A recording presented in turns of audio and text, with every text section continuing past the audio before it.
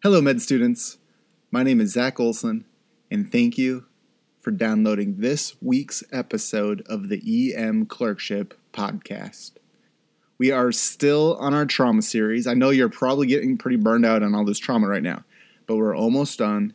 If you stick with me, you're going to be all over these cases, not just as a student, but as a resident too. So just hang with me. Here's this week's case.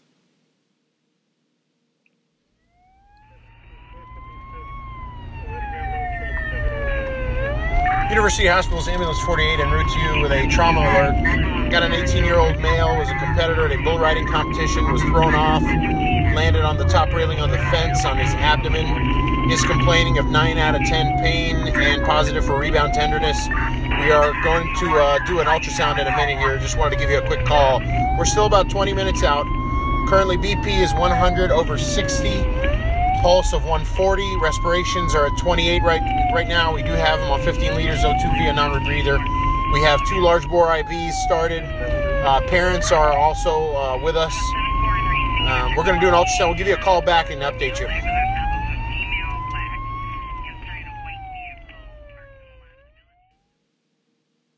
Now think closely about this EMS call. This is clear, obvious abdominal trauma. Easy. This patient's probably going to need surgery. That's not the point of today's episode. What I want you to remember today is mechanism, exam, imaging. Mechanism, exam, imaging.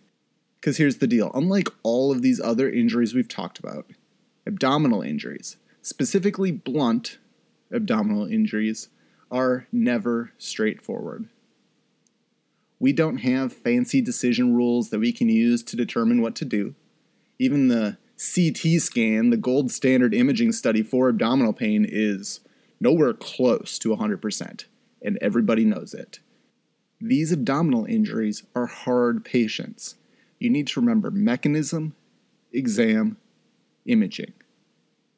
But before we even get into that, what's the first step for everybody with abdominal injury? You determine if the patient needs to go straight to surgery. Any patient who's hypotensive, has an obvious penetration through the abdominal wall, or has an exam with clear peritoneal signs should go straight to surgery. Hypotension, abdominal wall disruption, and peritonitis go to the OR. That's your first step. In our case, our patient gets handed to a surgeon because of their peritonitis. Done. Step 2. Fast scan. I've talked about this before. As a PGY2, I'm working with med students on almost every shift now. I would say that at least half of med students are currently able to perform a fast scan, at least semi-independently. We're at the point where you're not in the top 1/3 of your slow if you have no clue how to do a fast scan. You should at least be able to articulate it even if you haven't really done it too many times. So let's talk through this real quick.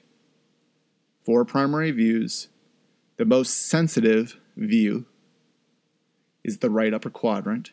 Put the probe marker up towards the patient's head and look between the kidney and the liver. This spot is called Morrisons Pouch. Morrisons Pouch. Look for a strip of black fluid in a patient with a bunch of blood in their belly. This single view identifies about 90% of those. The next view is the left upper quadrant. Again, point the probe marker to the patient's head again. Drop your hand to the bed and look all around the spleen for a strip of black fluid. This is probably the hardest view. The third view is suprapubic. You can go long, you can look transverse, it doesn't matter. This one can be pretty hard too, though, if the patient has an empty bladder. You're looking for a strip of black fluid. And then last is the subxiphoid view. This is not actually looking in the belly, you're looking inside the pericardium for cardiac tamponade. The key with this view is to keep the probe as flat as possible because you don't want the ultrasound beam shooting down and aiming down behind the heart. You have to basically hold it flat and push it into the stomach hard so it aims anterior where the heart sits. That's where I see most med students kind of go wrong with the subxiphoid view. So that's fast scanning, and those are your first 2 big steps. Hypotension, penetration, peritonitis, to the OR, and then the fast scan with those 4 views.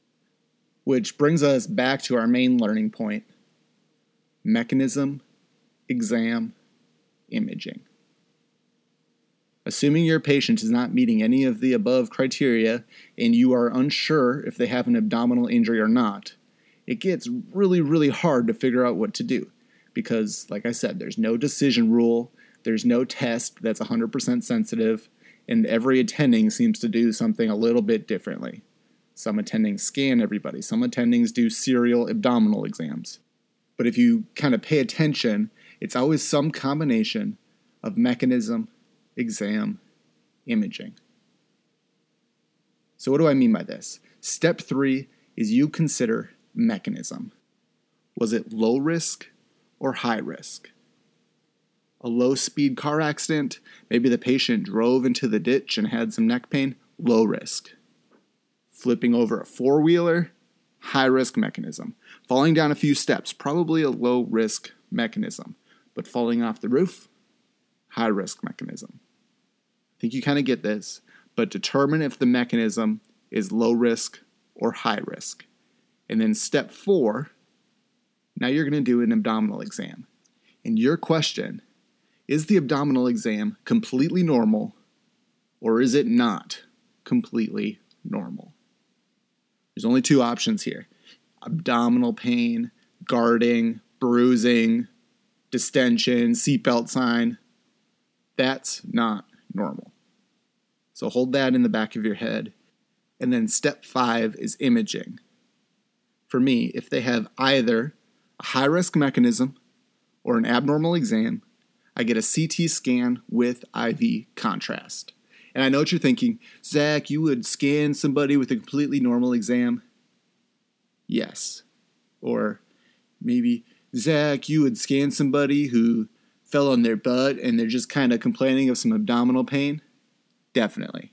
According to Tintinelli's, almost half of patients with blunt belly trauma thought to have a completely normal exam by attendings had a big abdominal injury. So yeah, if the mechanism is high risk, or if I think the exam is somehow abnormal, I get a CT scan with contrast. Which raises one last important question. What if it's a concerning mechanism and a concerning exam and the image comes back normal? Then what? In most places, this patient still definitely needs to be admitted because there's lots of intra-abdominal injuries, especially injuries of the diaphragm, injuries that we call hollow viscous injuries, like injuries of the intestines. They are notoriously difficult to see on a CT scan. So these patients that have a bad mechanism and a bad exam definitely need to be admitted for what we call serial abdominal exams. Always pay close attention to mechanism, exam, and imaging, because there's no other decision criteria that you can use. Mechanism, exam, imaging. That is your foundation. Put that in your presentations. Articulate these 3 things to your attendings during a trauma. They're going to be impressed. That's all I got for this week. Shoot me an email at any time with any questions or feedback, and I would love to get back to you. Please tell your friends about the podcast, and until next time, keep working hard, keep studying, and be sure to enjoy your shift.